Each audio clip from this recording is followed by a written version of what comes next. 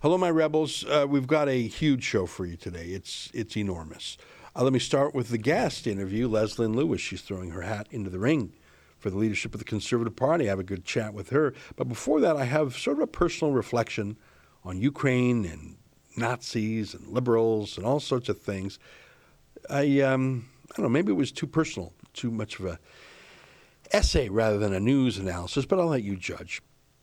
I felt like saying it. You can let me know what you think afterwards. If you want to see the video version of it, which I recommend, go to rebelnewsplus.com, click subscribe. I show a lot of photos and videos. Photos and videos of the Holocaust, actually, and to make a certain point, and photos and videos of the Azov battalion in Ukraine. What's that? Well, I'll try and explain it to you. Go to rebelnewsplus.com, click subscribe, $8 a month. You get the video version of it, which I highly recommend. All right, here's today's show. You're listening to a Rebel News podcast.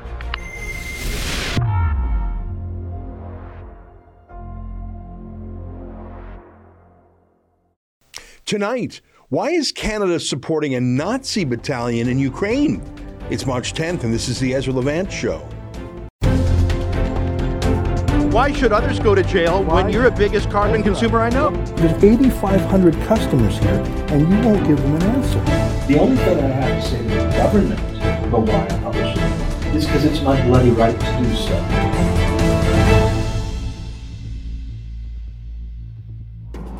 I don't know if you know this, but my family is originally from Ukraine. My great-grandparents left there in 1903. They're from Dnipro, which was once called Dnipropetrovsk. It was under Soviet domination, and now it's Ukrainian, and who knows, it might wind up Russian again. I grew up in Alberta, of course, which is a lot of Ukrainian Canadians. Western Canada was deliberately settled by the Canadian government with an appeal to Eastern Europeans who knew how to farm in those conditions. It was smart.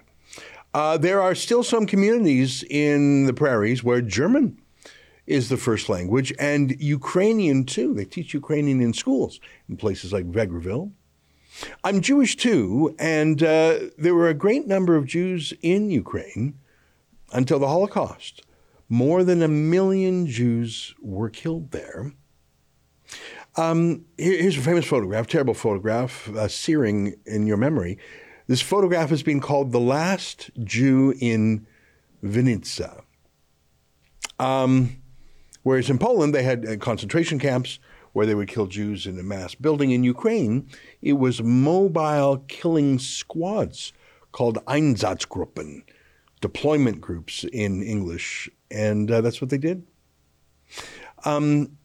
Here's a picture of the Einsatzgruppen taking women of the town of Mizach, if I'm saying that right, out to shoot them all in the forest. What a horrific time and place. Obviously, the Holocaust was perpetrated by the German Nazi Party and the SS and the Wehrmacht, and led by Adolf Hitler and other German Nazis.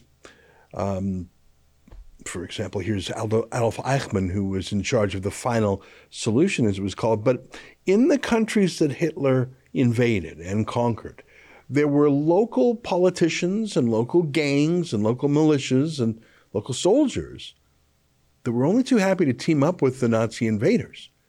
We know this in other countries, in Western Europe, in Northern Europe. I don't know if you remember the phrase Quisling, if you ever learned about that. Vidkun Quisling, he's the guy on the left there.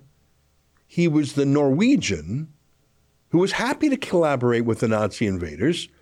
He was made the head of the puppet Nazi government in Norway, but he was Norwegian.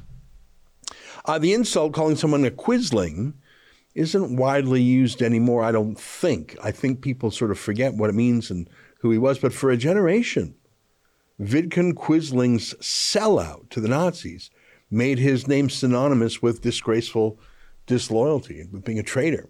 To call someone a Quisling is to be a traitor. Well, it happened everywhere for ideological reasons or for opportunists just taking an opportunity in the moment.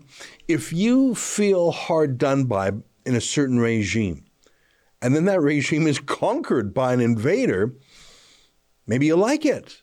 Maybe this is your big chance. Maybe if you collaborate with the invader, you get to be on top now, not on the bottom.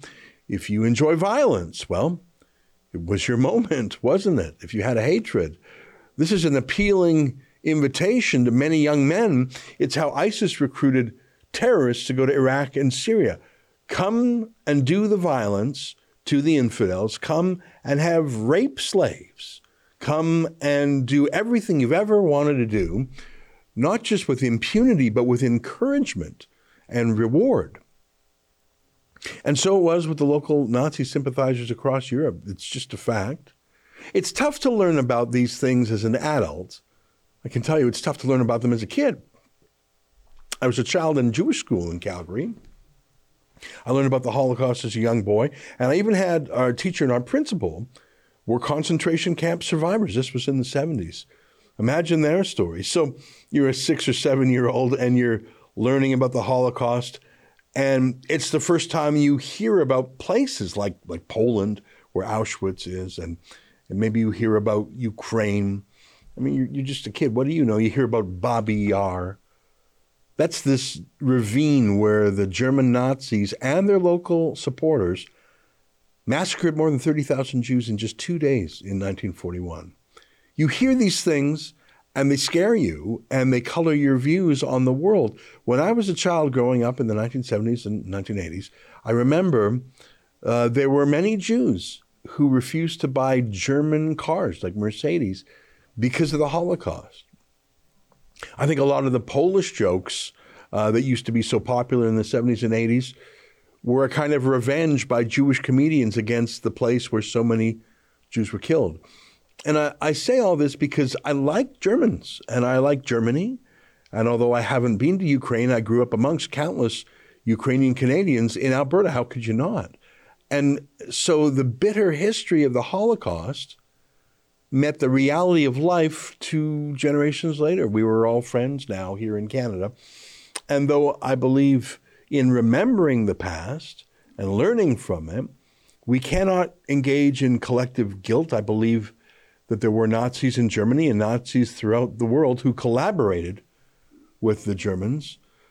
But I also know that there were many righteous Gentiles who saved Jews, like Oskar Schindler, after whom the famous movie was made, like the family that hid Anne Frank. The world is complicated, but we live in 2022, not 1942. We must try to love each other now, and we can all agree that Nazism is evil. My real worry, to tell you the truth, is that nobody even knows what a Nazi is, what the Holocaust was. Nazi is just some insult that Trudeau uses against truckers, right? Nazi is just what you're called after they call you racist, sexist, anti-gay, transphobic. It's just, they throw that in too, don't they? I mean, seriously, if we sent reporters out to the center of the city and asked random people on the street, hey, excuse me, can I stop for a second? Let's just ask, who fought the Second World War? Do you think a random person on the street would know? If you ask them who won, do you think they would know? I'm not saying that you and I are smarter than anyone. I'm saying that things fade over time. People are interested in their own lives, their own times. New immigrants to Canada from non-traditional sources of immigration like Africa or Asia, they don't know the history of the European Holocaust. I doubt they studied the Holocaust in school. They don't really study anything in school. So it's all sort of fading away. I'm conservative. You might call me right-wing, though that doesn't really mean a lot these days. And I've traveled widely in Canada, at least until they put unvaccinated people on a no-fly list. It was brought in by Trudeau, who implied unvaccinated people are tantamount to Nazis. Anyway, there won't be a no-fly list over no-fly zone over Ukraine, but there really is a Trudeau bravely imposed a no-fly list over Canada. I've traveled before the ban on me flying. I've traveled to 9 provinces and to 2 territories, and I have met a lot of people in my life. And I run in populist conservative circles, and I talk to a lot of people online also. And I have to tell you that in my 50 years, I have never met a Nazi in Canada. Just never. Never seen a real Nazi. Not once. Ever. It's not in our national history. It's not part of our culture. It's just not real here. Oh, there are a few pretenders, people who play dress up, people who get a tattoo, or people who hide in their basements taking pictures of themselves on a cell phone saying, Heil Hitler. There are LARPers, live action role players. There are people playing dress up. They do it for the shock and awe as rebellion against society, against their parents, against the world, because they're frustrated by things, or simply because they know it's a bad thing and they want to show that they will do bad things. I told you I went to Jewish school as a young kid, but I also went to school in the country, west of Calgary, countryside. And obviously my sister and I were the only Jews in the whole school. And it was there that I first encountered a kid drawing a swastika on a desk. Now, I was shocked. I was hurt. I mean, here was the symbol that I had been taught was a symbol, a sign of violent death to the Jews. But the kid who was scrawling the swastika, I remember his name, I'm not going to say it. When I challenged him, he literally didn't know what it was. He had no clue what he was drawing. He didn't know what it was called. He didn't know what it meant. He just saw it and knew it was a very bad thing to do, and that is why he drew it. It would be like drawing a naked lady or a swear word. That's what he did. And I tell you that shocking but harmless encounter as a child, that was the most anti-Semitic Nazi thing I've ever seen in my entire life in Canada. A kid who didn't even know what he was saying. Canada is not racist. Ukrainians and Germans are not racist. They're not Nazis. In fact, they're quite liberal and tolerant in many ways. In fact, I think sometimes, and I've been to Germany a few times, I think Germans in particular are still reacting to and apologizing for and trying to counterbalance their past. And in some ways, they're punishing themselves for what their grandparents did. I think they're too liberal now, as if it'll balance things out. All right, 10 minutes of my personal stories. Forgive me. But I wanted to make it clear to you that I'm sensitive to Nazis and anti-Semitism, and I care about the Holocaust. And I visited the Holocaust Museum in Israel and the one in Washington, D.C. several times. It's on my mind. It's part of who I am, but it's in the background. It's not the center of who I am.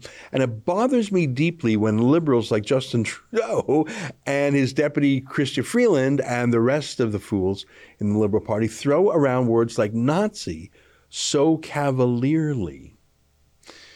You know, it's as if it's because what they're doing is they're taking the chilling, shocking, horrific evil of the Nazis. Here's another picture of the Einsatzgruppen in Russia. And they're using it as a talking point, as a little heckle, just a dart, something to fill the daily chat or something just to zing their opponents with. They're profaning it, really. It's like a very sharp knife that has to remain sharp, but you're dulling it with overuse. No, the truckers are not Nazis. How much vitriol do we have to see of honk honk, which is an acronym for Hail Hitler, do we need to see by these protesters on social media? That was the worst. An Israeli Jew in the Liberal Party trotted out to compare horn honking to saying Heil Hitler.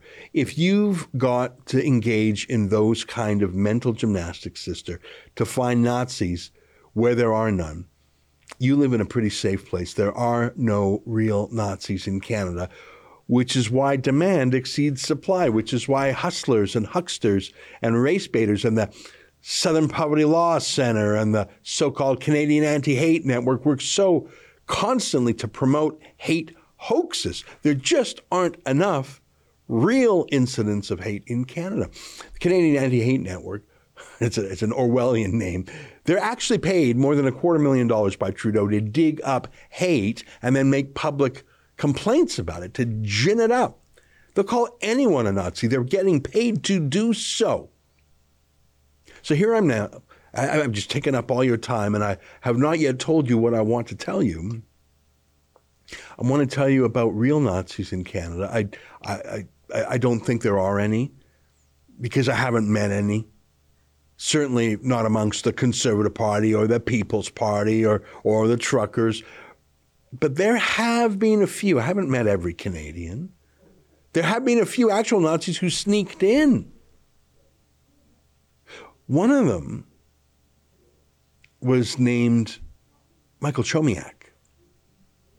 He was one of those local collaborators with the Nazis I told you about when the Nazis would conquer a country. He was one of the locals. He ran a pro-Nazi newspaper, and he just happens to be Chrystia Freeland's grandfather. Chrystia Freeland, the Deputy Prime Minister of Canada. Now, you cannot blame a grandchild for what her grandfather did before they were even born. That's not fair.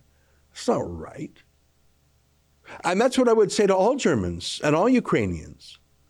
But Chrystia Freeland actively covered up her grandfather's crimes. She hid them. She covered for him. And she's being, well, if not a Nazi, I won't casually call her a Nazi in the same manner that she calls the truckers Nazis. She's been awfully sympathetic, shall we say, to Nazi collaborators, past and present, and I'm not even talking about her grandpa anymore. Here's a story from our friends at True North showing Chrystia Freeland holding up the colors of blood and soil, the colors of the Bandera movement, an actual Nazi movement in Ukraine. Freeland was caught with this scarf, with this banner, and she deleted the tweet, but not before it was captured. Okay, now, could happen to anyone, I suppose. Freeland is pretty deep into Ukrainian nationalism. Again, no problem. I believe in nationalism, by the way. Do you know that she has an apartment in Ukraine? I didn't know that. I think that's wonderful. I wish I had an apartment in other countries to go visit too. Here's the story where I learned that. She wrote about it. She talks about her grandparents and all that she learned from them. By this point, she was still keeping her grandfather's Nazism a secret. She actually has the temerity in this essay to claim that her family fled Nazism. No, sister, your grandpa was a Nazi and you were hiding it. You were pretending you were anti-Nazi. Your grandpa was a Nazi. Okay, fine. Family is family. And things in the past are muddy. We've talked about before how everyone says that they would be the one guy in the crowd not Sieg Heiling Adolf Hitler. But we know that's not true because we've watched in the past 2 years how most people have absolutely gone along with everything awful. Nothing as awful as the Nazi Holocaust. The brutal treatment of dissidents, of segregation, of dehumanization, of jailing pastors, of telling us who we can meet and can't meet, who can come to our house, who can say what, who can work where, who must be fired, who must submit to the state. It's not the Nazism of Babi Yar, but it's the Nazism of the Nuremberg laws in 1935. And it absolutely is. And what did you get? What did you do these past 2 years? That would be a good approximation of what you might have done had you been around in the 30s in that terrible place and time. I prefer not to talk about Ukraine and Germany and Poland and Russia during the Holocaust. Certainly not to my Ukrainian and German and Polish and Russian friends. I want to learn from the past, but I don't want to be trapped by it, and I certainly don't want to be turned hateful because of it. I don't want to engage in collective guilt because of it. I love Canadians and I love Alberta, where I grew up, and I'm deeply grateful that I grew up there amongst Ukrainians and Scots and Mormons and the Indian Reserve not far away. I was lucky to be born in 1972. I think the people born in 2002, I think I'm luckier than them. I think that's true, but let's not talk about history or blame for things in the past or collective guilt. Let's talk about today, okay? And I don't even mean Chrystia Freeland hiding her past or lying about her past or pretending that she was an anti-Nazi. I mean what she's doing now and what Canada is doing now. Look at this story from the Ottawa Citizen just a couple months ago. From the Ottawa Citizen, the story is Canadian officials who met with Ukrainian unit linked to neo-Nazis feared exposure by news media documents, say documents. A year before the meeting, Canada's Joint Task Force Ukraine produced a briefing on the Azov Battalion, acknowledging its links to Nazi ideology, the Azov Battalion. So this isn't just Chrystia Freeland's personal life now. This is a government policy of the government of Canada. Did you know the Canadian government was meeting with Nazi paramilitaries, and they knew about it. It wasn't an accident. just like the Nazi militaries who worked with Hitler's Nazis at Babi Yar. Let me read a little bit from the story in the Ottawa Citizen. Canadian officials who met with members of the Ukrainian battalion linked to neo-Nazis didn't denounce the unit, but were instead concerned the media might expose details of the get-together, according to newly released documents. The Canadians met with and were briefed by leaders from the Azov battalion in June 2018. The officers and diplomats did not object to the meeting and instead allowed themselves to be photographed with battalion officials, despite previous warnings that the unit saw itself as pro-Nazi. The Azov battalion then used those photos for its online propaganda, pointing out the Canadian delegation expressed hopes for further fruitful cooperation. Wow. But it wasn't just meetings. It was military training. Is that another accident also? Allegations of Canadian troops training neo-Nazis and war criminals sparks military review. A review into how Canada approves the foreign military personnel it trains should be ready by early next year, but parts of the study will need to remain secret. The review comes as a Jewish group in Ukraine is highlighting a new video of Ukrainian paratroopers singing a song to honor Stepan Bandera. Bandera was an anti-Semite and Nazi collaborator whose organization is linked to the murder of more than 100,000 Jews and Poles during the Second World War. He is revered in Ukrainian nationalist and far-right circles. The Canadian military was warned in 2015 before starting its Ukraine training mission about the dangers of the far-right within the Ukrainian military ranks, but the senior leadership largely ignored those concerns. Stepan Bandera. That's Chrystia Freeland's hero. That was that banner she was holding. She was holding that banner, the Bandera banner. Now, let me be crystal clear. The Azov Battalion does not represent all of Ukraine or all Ukraine military or all Ukrainians.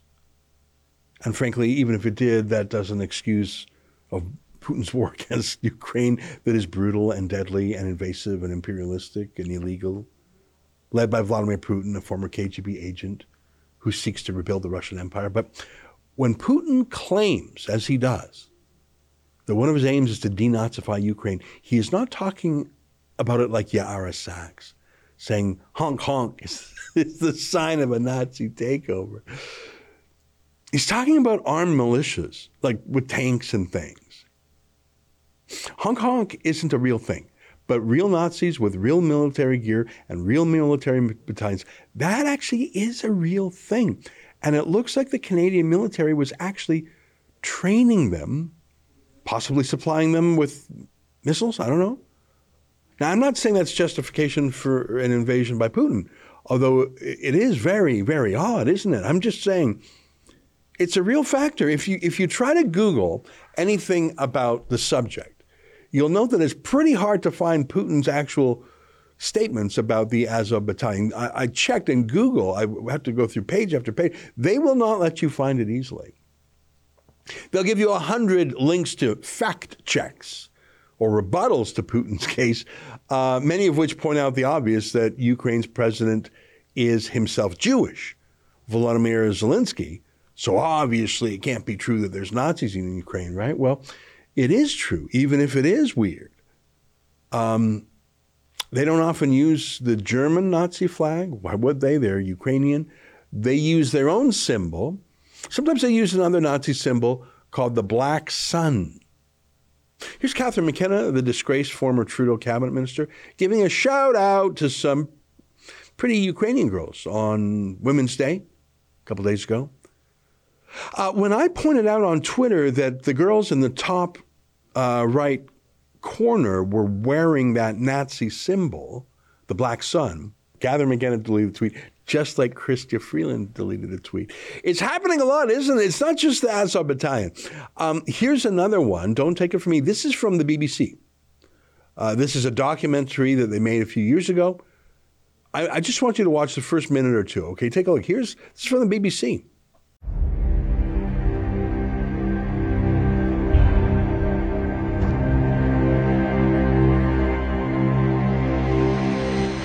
The This video has sent a shiver across Ukraine. The marching young men are far-right nationalists from the Nationalny Drużyny, or National Militia. They're at a sacred spot, Ukraine's crucible. Maidan, Independence Square in central Kiev. This was the Maidan in 2014, as hundreds of thousands of people rallied and ultimately forced out an unpopular president. Russia branded it a coup, orchestrated by neo-Nazis and fascists. It wasn't true then, but 4 years on, Ukraine's far right is on the march, and there appears little appetite for stopping it. Here's a major pro-Ukraine news outlet showing the delivery of Javelin anti-tank missile systems to the Azov battalion. A shipment of NLAW grenade launchers and instructors from NATO countries arrived in Kharkiv. The Azov regiment was the first to learn about their new weaponry. Can you zoom in on the photo on the right? Look at that guy's arm patch. He's a Nazi. Not a honk pretend Nazi who doesn't exist. I mean, like he's a real Nazi. He says so. Isn't that incredible? Here's something you might not see every day in Canada. The NATO flag, the Azov flag, and the German Nazi flag all together. You got to admit that's weird. This is normalized, though. Here's Ilya Ponomarenko, if I'm saying right. He's the editor of the Kiev Independent. And he was sworn in as an honorary member of the Azov battalion. Okie dokie. Some of his writers are in the battalion too, he says. That's what he's saying. Here he is, happy to tweet the Azov battalion and its Nazi-style logo in the picture. I should tell you, Chrystia Freeland has given hundreds of thousands of Canadian tax dollars to this Kiev independent news agency. Oh, what, you didn't think Trudeau's media bailout, you thought it was just for Canadians, did you? And now let me end this story as I began it. I don't like war. I don't like Putin. I don't like civilian casualties. I hate to see the news out of Ukraine. I don't like propaganda on any side, frankly, but I have a difficult time sorting through rumors and fog and, you know, from the truth here on all sides. It's very difficult to know what's going on, and I don't trust the journalists in most cases. But one thing I am seeing so often is that there really are Nazi paramilitaries in Ukraine. It's not most people. It's not all people. It's, you know, it's not even most people who care about Ukraine. No, not at all. But they are there. They really are. It's happening often enough that Liberal MPs keep casually tweeting pictures of the Nazis until they have to take them down. Here's a CTV story. They promoted one of these Nazi battalions, but they didn't recognize some of their insignia. How would you? Look at how they backpedaled. CTV News Vancouver aired a story Tuesday that included an image of two female Ukrainian soldiers who were wearing, get this, an offensive symbol on their uniforms, which was regrettably not recognized before being broadcast. The image has been removed from our coverage. An offensive symbol. What was it, a swear word? Was it a naked person or something? Offensive like what? Why the weird vagueness? What was the image? Why won't they say what it is? You know, calling it offensive is how someone might react to it, but it doesn't actually describe it well because they want to pretend that this is not happening. There are no Nazis there. They want to pretend that the only Nazis in the world are here in Canada at the trucker convoy. You know, the ones saying honk, honk. How much vitriol do we have to see of honk, honk, which is an acronym for Hail Hitler, do we need to see by these protesters on social media? How much? How many? You know, the official hate finders, they go nuts to find Nazis where there are none. You know what I'm talking about, the Southern Poverty Law Center, the Canadian Anti-Hate Network. I went to both of their websites today completely silent on the actual, real, armed paramilitary Nazis in Ukraine that Western powers are arming and training and promoting. I don't get it. I mean, maybe I understand it coming from Chrystia Freeland. I mean, these are her grandfather's people. But I really don't get it. I mean, you can be for Ukraine, but against the Nazis, right? I think that's the best way to be. I just find it bizarre and crazy and troubling that the most real Nazis left on earth, I mean, really, are there any actual Nazis anywhere else on earth? The real ones have been officially deemed the good guys. No, I don't think they're the good guys. I'm not going to claim that all Ukrainians are like those folks. I want to believe, and I think I do believe, that they are a small fringe. That's the language Trudeau used to talk about the truckers, didn't he? A small fringe with unacceptable views. The small fringe minority of people who are on their way to Ottawa or who are holding unacceptable views that they're expressing do not represent the views of Canadians who have been there for each other, who know that following the science and stepping up to protect each other is the best way to continue to ensure our freedoms, our rights, our values as a country. So when we really do have a small fringe of Nazis with unacceptable views, shouldn't we call them out? Or at least just brainstorming here. Maybe stop arming them and training them and promoting them. Remember this when they call you a Nazi next time. Stay with us for more.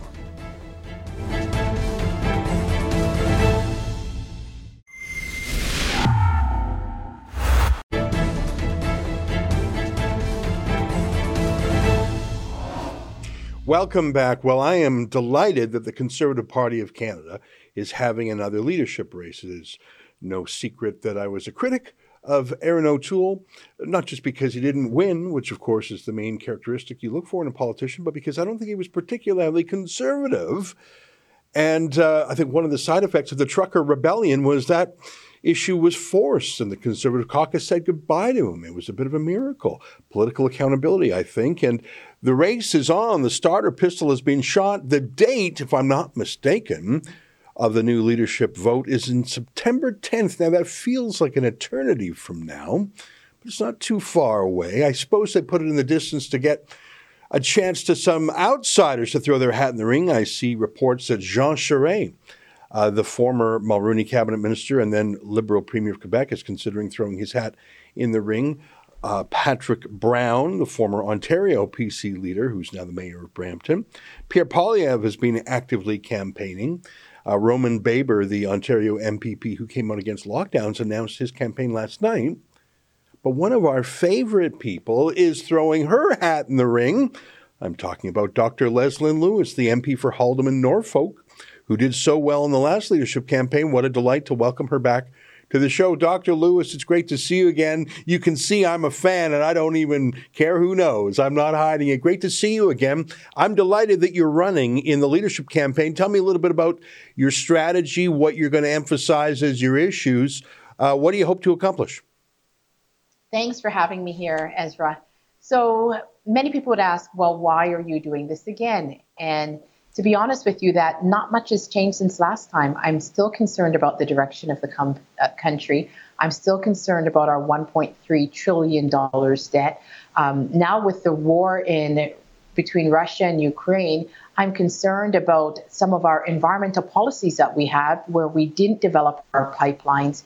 And looking back, we can see that that was a grave mistake. And so I want to put forth a platform that will get Canadians on track, make sure that we're developing our natural resources and also that we also have a plan to protect the environment. I don't believe that those things are mutually exclusive. I also want to see people, businesses have hope again. And as you know, 80% of all Canadians are employed by small businesses. And so we have to find a way to get them back, get hope back to them so that we could rebound out of COVID and get people employed, start building up revenues and pay down that debt. Those are interesting points. And of course, I agree with, the pipelines. Canada could so obviously be a supplier of what I call ethical oil to the world. We could displace Russia and OPEC nations. I believe in the economic issues. I think those are very important. But Dr. Lewis, one of the things that has come home to me over the last 2 years is that sometimes we take our civil liberties for granted. Because yes, the debt is important, and yes, pipelines are a solution, and yes, getting small businesses, that's all important. You can't buy groceries, you can't pay the rent if you don't have those things. But there are some other intangibles, civil liberties, freedom of speech, that I think the lockdowns in the last 2 years have really showed us the importance of those age-old principles. What do you have to say about freedom of speech and freedom of protest, the recent civil liberties inferno of the Emergencies Act? Can you talk a bit about those, not the pocketbook issues, but more the heartfelt issues a bit? Absolutely. I think it's very important that in a democracy that we uphold those liberties. And many Canadians and many immigrants came to this country because we were the beacon of hope of democracy. And when we have policies and practices that undermine that, it really erodes confidence. I was very, very concerned during the convoy protests because I was just 2 blocks away from Parliament. And so I had to walk through that protest every day. And I was able to speak to people who came all the way from BC, and they just wanted to be heard. And it's not as if they wanted to be there. Some of them had reached out to their MPs. They weren't getting answers. Some of them, they did whatever they could, but they wanted answers as to why the government wasn't listening to them. And they came all the way to Parliament so that they could be heard by the government, and nobody wanted to listen. And it was very, very sad to see that the approach that Justin Trudeau took, that he refused to meet with these individuals, and then he labeled them racist, demonized them. And it was very, very disconcerting to see that how fragile our democracy is and our rights. And the evoking of the Emergencies Act was something that I also wasn't very pleased with because it suspended civil liberties. And people were very, very concerned that if this could be done so easily, what could the government do? Could they freeze our bank account for other issues that they disagree with us on? Yeah, I'm really worried about that, actually. It really accelerated cancel culture. Cancel culture is bad enough when it's some woke mob on Twitter, but when the Prime Minister, and the Finance Minister, and the Justice Minister are directing it, and there's no court process, the banks are going along with it, I think that's really terrifying. I remember when you and I last met, it was actually on that very chilly day on Parliament Hill at the trucker protest. It was quite something. Not all Conservative MPs or senators went down there. I think if I had to guess why, some disagreed with them, but more, I think, were scared of getting offside with the mainstream media. And I think that's, frankly, Aaron O'Toole, what happened to him, is I think maybe his instincts would have been sympathetic, but he was just too afraid to defy. I mean, the media was such a strong player in this drama. And they weren't just a neutral observer. They were a team. Let me ask you about that, because I think that should you become leader, obviously Justin Trudeau and the Liberal Party machine are going to be your nominal opponent. But I think that in Canada, the toughest opponent for any Conservative is the mainstream media. I think they first they ignore you, then they mock you, then they lie about you. And I think in the case of Aaron O'Toole, and I'm not asking for you to defend him or to condemn him, I'm just saying when I look at his tenure as leader, I think he was terrified of being devoured by the media, so he sought to please them. How will you handle a hostile media who hate the very thought of a black woman being a Conservative? I think they would hate you triple because of that. Yeah, I've seen them really misstate positions that I've had in the past and try to make it seem like if I was anti-LGBTQ+, which is really ridiculous because I worked as a worked in refugee law and defended people who were being persecuted because they were a member of the LGBTQ+ community. And so I defended those people in court. And so I could see the media has even taken something like that and not recognize it. So I know that they're not my friends, but I'm not here to make friends with the media. I'm here to serve the Canadian people. And I understand the cost, and I'm prepared to pay the cost of that. And as you said, that cold day that I interviewed with you in front of the convoy, it was because I believed that these individuals came here and they needed to be heard. These are people that were traumatized, that were locked down for 2 years, that may be losing their jobs, may have had family members lose their jobs, and they wanted to be heard. And I am being paid by these individuals, some of them making $15, $20, $25 an hour, and politicians are making hundreds of thousands of dollars an hour. So I don't understand why a politician wouldn't want to hear from their constituents. I think it's very, very important. It's the part of our democracy, and it's something that I felt that I had to do, or else it would be meaningless, my job as a politician to me. Mm-hmm. Thank you for that. I want to ask you a question, because I remember when you were running for the leadership last time, you really took the party by storm. I think everyone was very excited, but there was that one knock against you that you were fairly green. Now you've been in Parliament a couple of years. You've gotten to know the system a bit. You've been practicing, I guess, being a politician. Tell me what you think you've learned since the last go-round.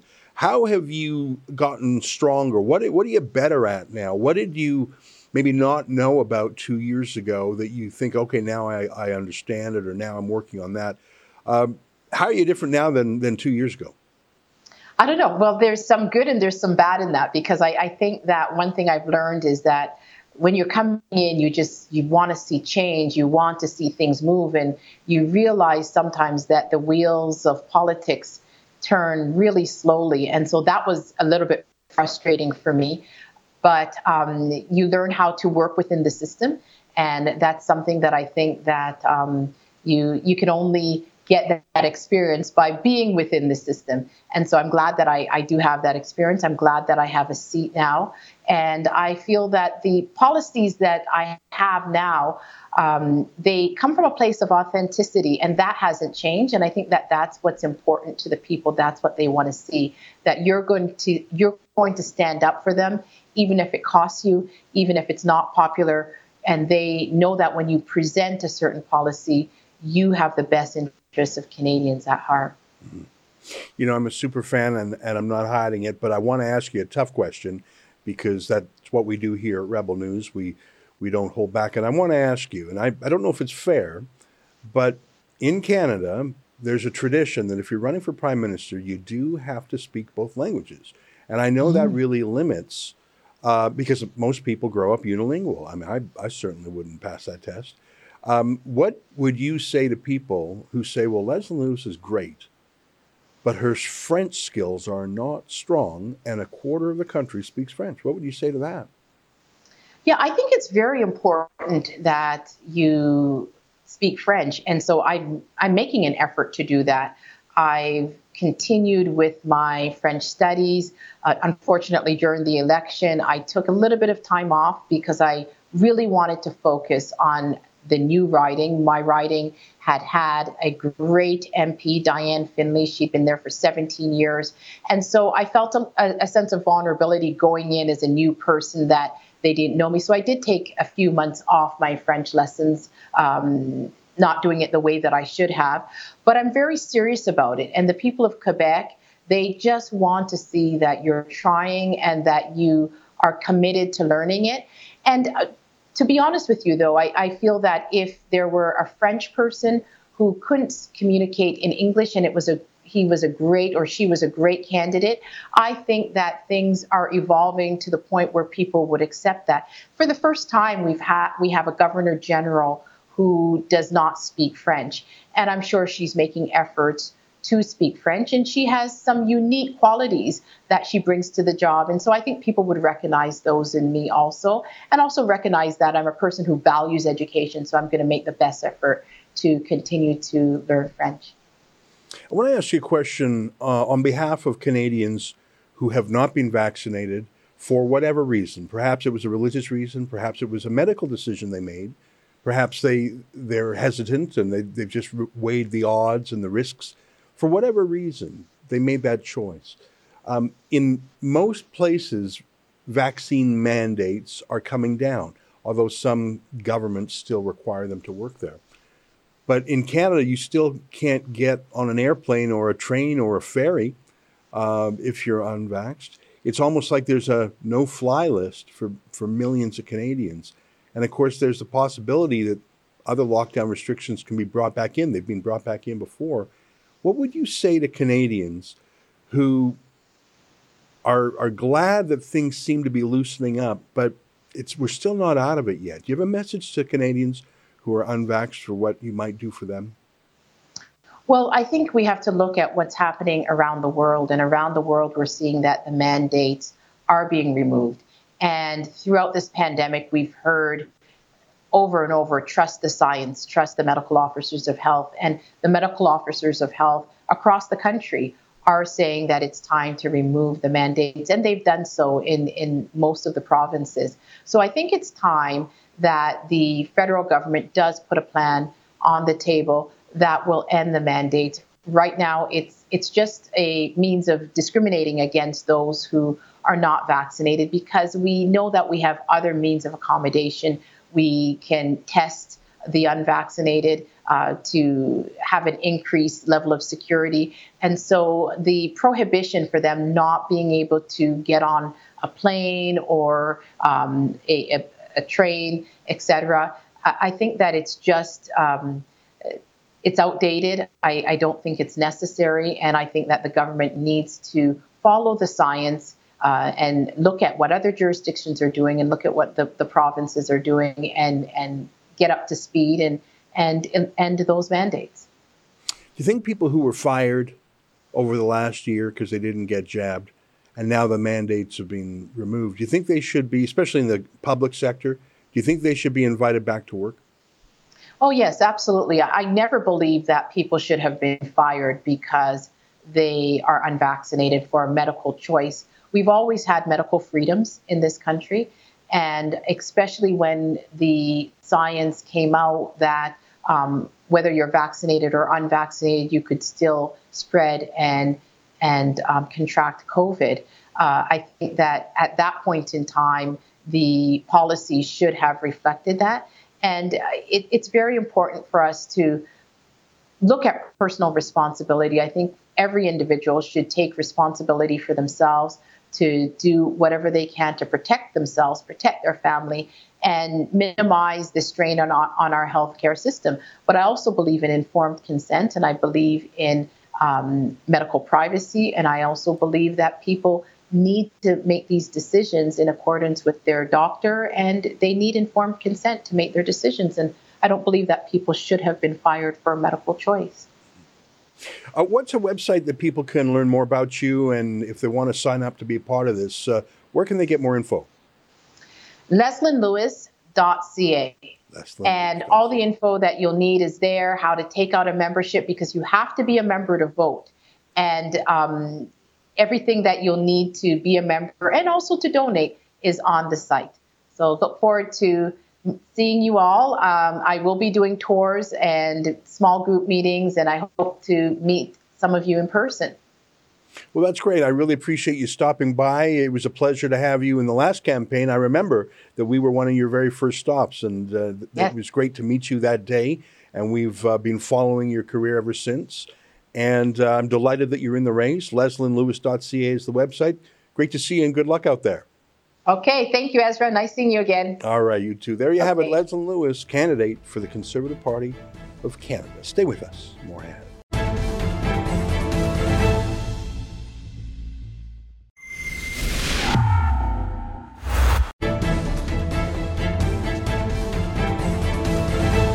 Hey, welcome back to your viewer feedback. Clone42 says, I had almost completely written off the rule of law, but a handful of recent rulings gives me a sliver of hope that reason might return to Canadian courtrooms. Yeah, well, I was glad to see that ruling by Justice Heenan. Of course, we knew that we had won during the election, but it was nice to see it in writing.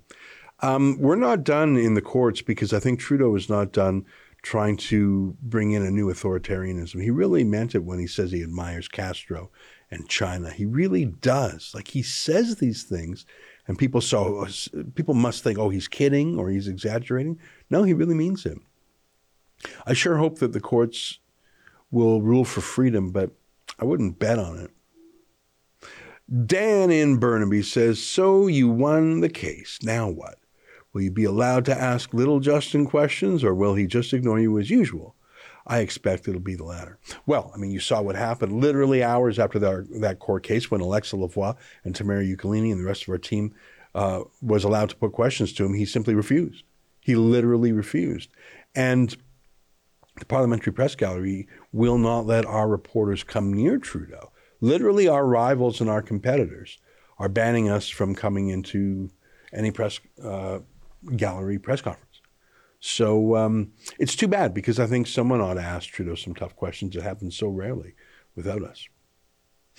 Andrew Merlack says it's real funny seeing how angry he gets when confronted by people who have views he finds, quote, unacceptable, or anyone not on the Liberals' payroll.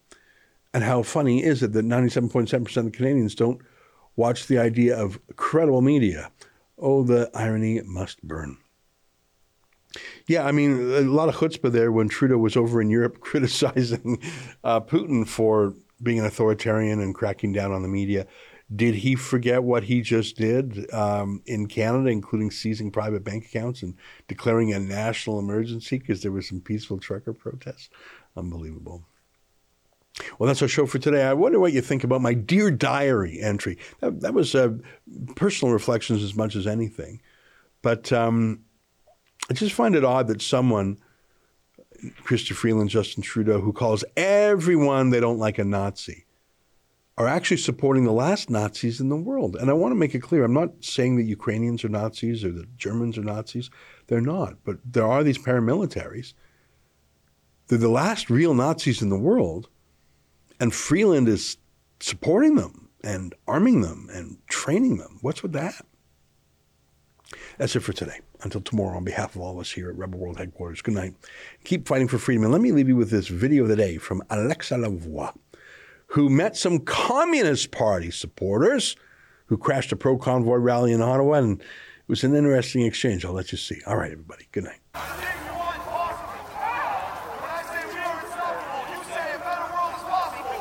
So here, Alexa, for Urban News, in the City Hall where counter-protests just happened. We are still the Saturday, 5th of March, and it's 2 weeks after the convoy left. But they are protesting against the convoy, saying that they are full of white supremacists, racists, misogynists, and other name that I will not tell now. But I'm coming here to see their point of view, what they have to say to me, and look at, we have been treated so far. Let's check it out.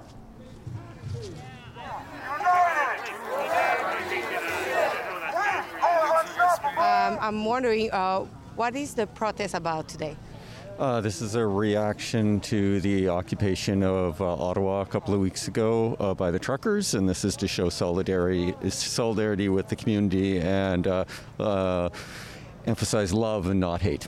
Okay. And what is the damage that the convoy have caused in your life? Well, I live downtown, so I heard a lot of noise. I got fumes from diesel. I had people yelling at me from trucks as they drove by. It was really nasty. I felt like I was under siege. Nothing like what's going on in Ukraine right now, but I did feel under siege.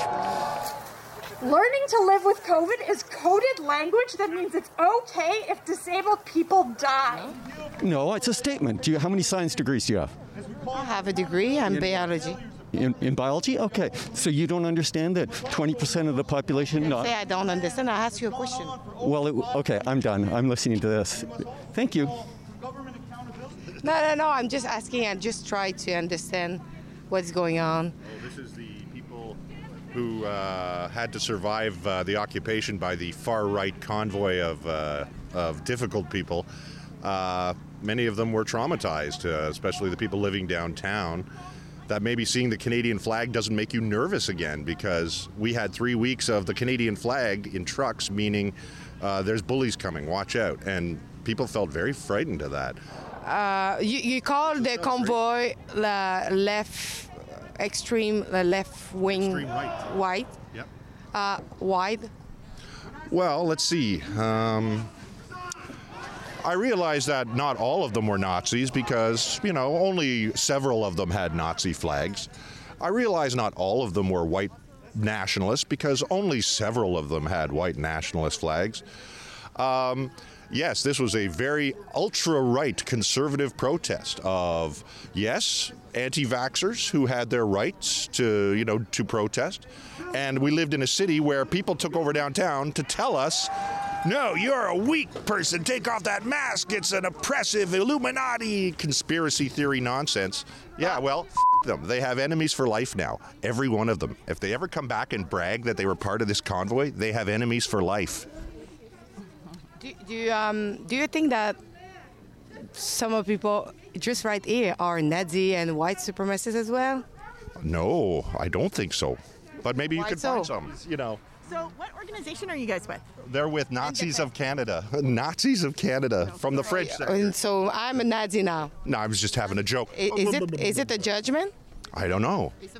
I don't know. You came here to the judgments. You had the judgments when you came here. No, I just asked what is going on here. Yeah. Can I ask what organization you guys are with? So the police basically stood by and let them do whatever they wanted to do. Even though the police chief was saying they were taking measures like not letting them refuel, we would then see journalists down here, and there were lines of people bringing in jerry cans full of fuel to refuel. Is it because it was not a crime to do it? It was just supplying. It was a crime. They made it a crime to do it, but then they weren't enforcing it. So there's different definitions of peace, right? So I don't think that anyone thinks that it's peaceful to set off fireworks next to somebody's home at midnight every night for a week. But people are dying because we're not wearing masks. It was really disturbing. I live in downtown. I saw people coming in the streets really aggressively, driving backwards, going over the sidewalk. So yeah, I think it was terrible. I don't agree with what they did. Well, there were also some signs like the American flag, the yellow flag, which is a really racist flag. And it was mostly racist people. Yeah, I don't have any issue saying that. There was people who obviously have the right to be angry. I'm angry with their mandates too. I don't like them, but I think they were racist. Honey. Yeah. Te quiero mucho, pero ya necesitamos. What media are you? Have you joined them for for maybe a day to join them and talk to them? Times. I work there. I live down there. I had to cross, and it was impossible for me to go. What the issue is that your line of questioning is a little bit aggressive, and so that's what he's trying to say is maybe you need to reframe it. He's already told you that he saw aggression in the streets and felt it himself, and so that's when you stop pressing as a journalist if you are in fact a journalist. No, but I was just wondering. You're harassing people. I'm not harassing people. Yeah, you are. I've been watching you. You're harassing people. Okay, I've asked you to leave. Please leave. I'm a public space. At the moment, I'm free and I can stand You're harassing here. people. I'm not Please harassing. leave. I'm asking I've questions. seen you following people around. Go. Yeah, because I'm asking You've been asked questions. to leave. I'm asking you to leave. But what is your authority on me for asking me to leave to a public space? Oh my God. I think all of us are feeling pretty uncomfortable, so it'd be great if you'd leave. I'm just asking questions, asking like why. Yeah, and you've asked a bunch. I don't want to be on this. You've asked a bunch of questions. I think it's time to go. Yeah, but I just asking like what is going on here. Maybe just take a break and let everybody cool off. People are feeling a bit harassed, so maybe just take a break. I'm Is that just okay? asking question. I never been feeling I know, harassed nowhere else than but here. people are telling you how they feel about it, right? And so just please hear them. Please hear them. That's. They are here for let's making take their voice heard. Let's take Why a break. they don't? Let's take a break. Okay.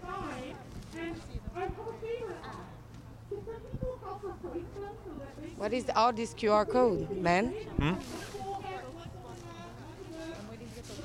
What do you mean? What is all this QR code? Oh, it's a QR code so people can get information. Oh, okay. Yeah.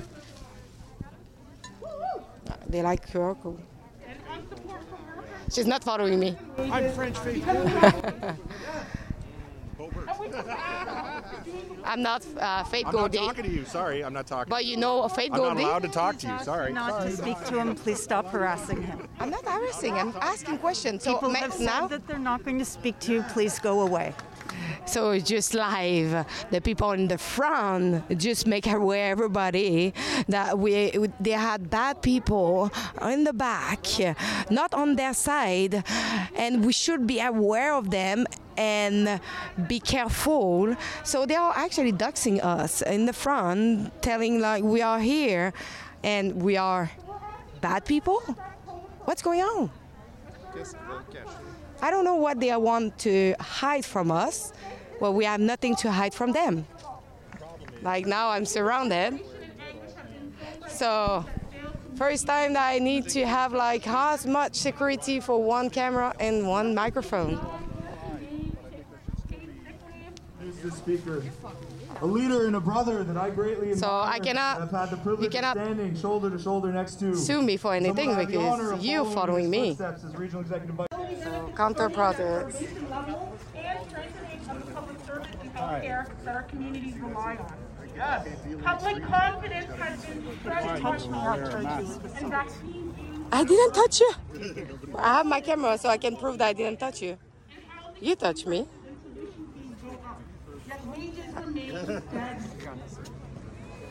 So to talk about this, we're going to bring up our next speaker.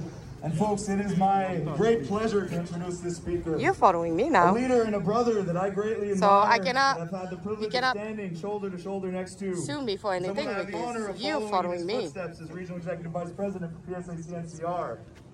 Folks, it's my honor to welcome. So this woman walked to. Hello.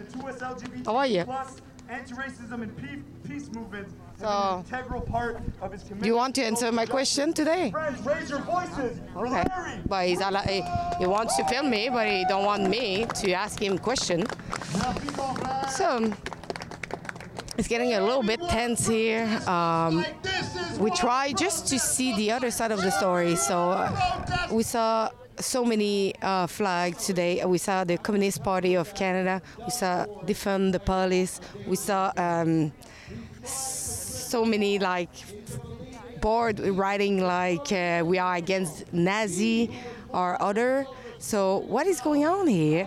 I did take 1 minute to go and see the people at the parliament, or they are just based what they are saying by the legacy media, telling them what they saw so far, or they were able to see by themselves what happened during the convoy.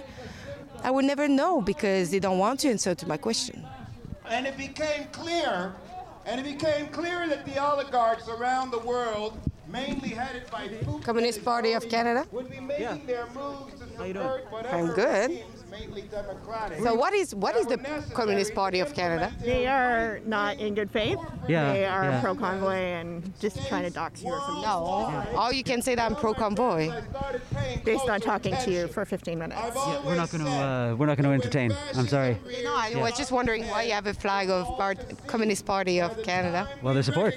They've been, very supportive. So what can we do in supporting the community? So that's all. I think you don't engage. Yeah, they're just Peace.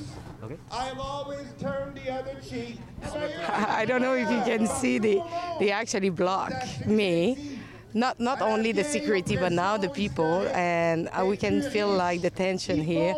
I'm just asking simple questions to understand the other side, and most of them, they don't want to answer to me. So, and now aggressivity is rising, but I do not do anything. Most of the time, I'm just laughing because it makes no sense to be angry over someone who tried to understand what is going on. The integral, important essence of the Charter is that it should be called the Canadian Charter. The Charter says of race gender, class, ethnic origin. You've been asked to leave repeatedly now. I'm just helping my. I'm just recording what is going on. Well, I understand this, but you know. Not understand about Canada. Well, quite a bit, I'd say. They say that we are arresting people, but they are harassing us, following us, blocking us, putting some stuff in our face, and almost like grabbing our stuff. And as well, what they were saying is like, oh, if you touch me, I'm gonna sue you. I'm sorry, you touched me, and you came towards me, and you're following me. So who is harassing who here? And the oligarchs of okay, this is why unions across Canada and indeed across the world. They keep saying that the convoy was violent, they were harassing people, and as well they were Nazi and white supremacists. But so far, since I'm here, not only I get harassed, but I get almost some violence against me. They almost push me. They block the camera. They were giving me some name against me. What is going on? And it's only a protest that has been, an hour? And this convoy was there for 3 weeks. And I was there on the ground since the 28th. I never see any violence there. It was peaceful and for freedom. But where is the peaceful protest here when a journalist just tried to ask a simple question? So I'm in the Parliament Hill, and we have two counter-protesters behind me, and they put on Terry Fox board writing, "Go home, traitor." So at the end, to that is not the same that putting a freedom mandate board as well there. I don't know, like board that against the people there instead of, I don't know. So I'm just wondering, what part of this is inaccurate information? Because last I checked... me is the traitor on it. I just don't understand, go home, traitor. They're asking for our democratically elected government to dissolve so they can, implement their own hand-picked one? I would call that traitors to democracy. I would pretty well call that being traitorous. That's your point of view, but as well, why you say that Terry Fox? You, bro. That's not a point of view. That's literally what's happening. I just try to understand all your board. That's it. No, I'm just curious. I'm just so curious here. What exactly is it you're trying to get from me? So why am I getting attacked for something that is quite Did I attack you? No, but plenty of people here have. The harassment of me, which by the way... What are you doing by now? the way, You're I screaming didn't. at No. I don't justify. It's not okay. But it's not okay to yell. Because I have to shout over all this motherfucking shit. I can't even hear myself. I can't even hear my fucking self. Do you heard me? Do I'm yelling? This was not okay. So many stuff is not okay, but that is the polarized population. I'm sorry for that. I didn't create it. And I'm just there for understanding both sides of the story. And I'm not for that. I'm not against that. Leave me the fuck alone. Leave me the fuck alone? Did you hear me that time? Thank you. Move on. Move on to someone else. If I'm so aggressive, then go pester someone else. I don't fucking want it, bro.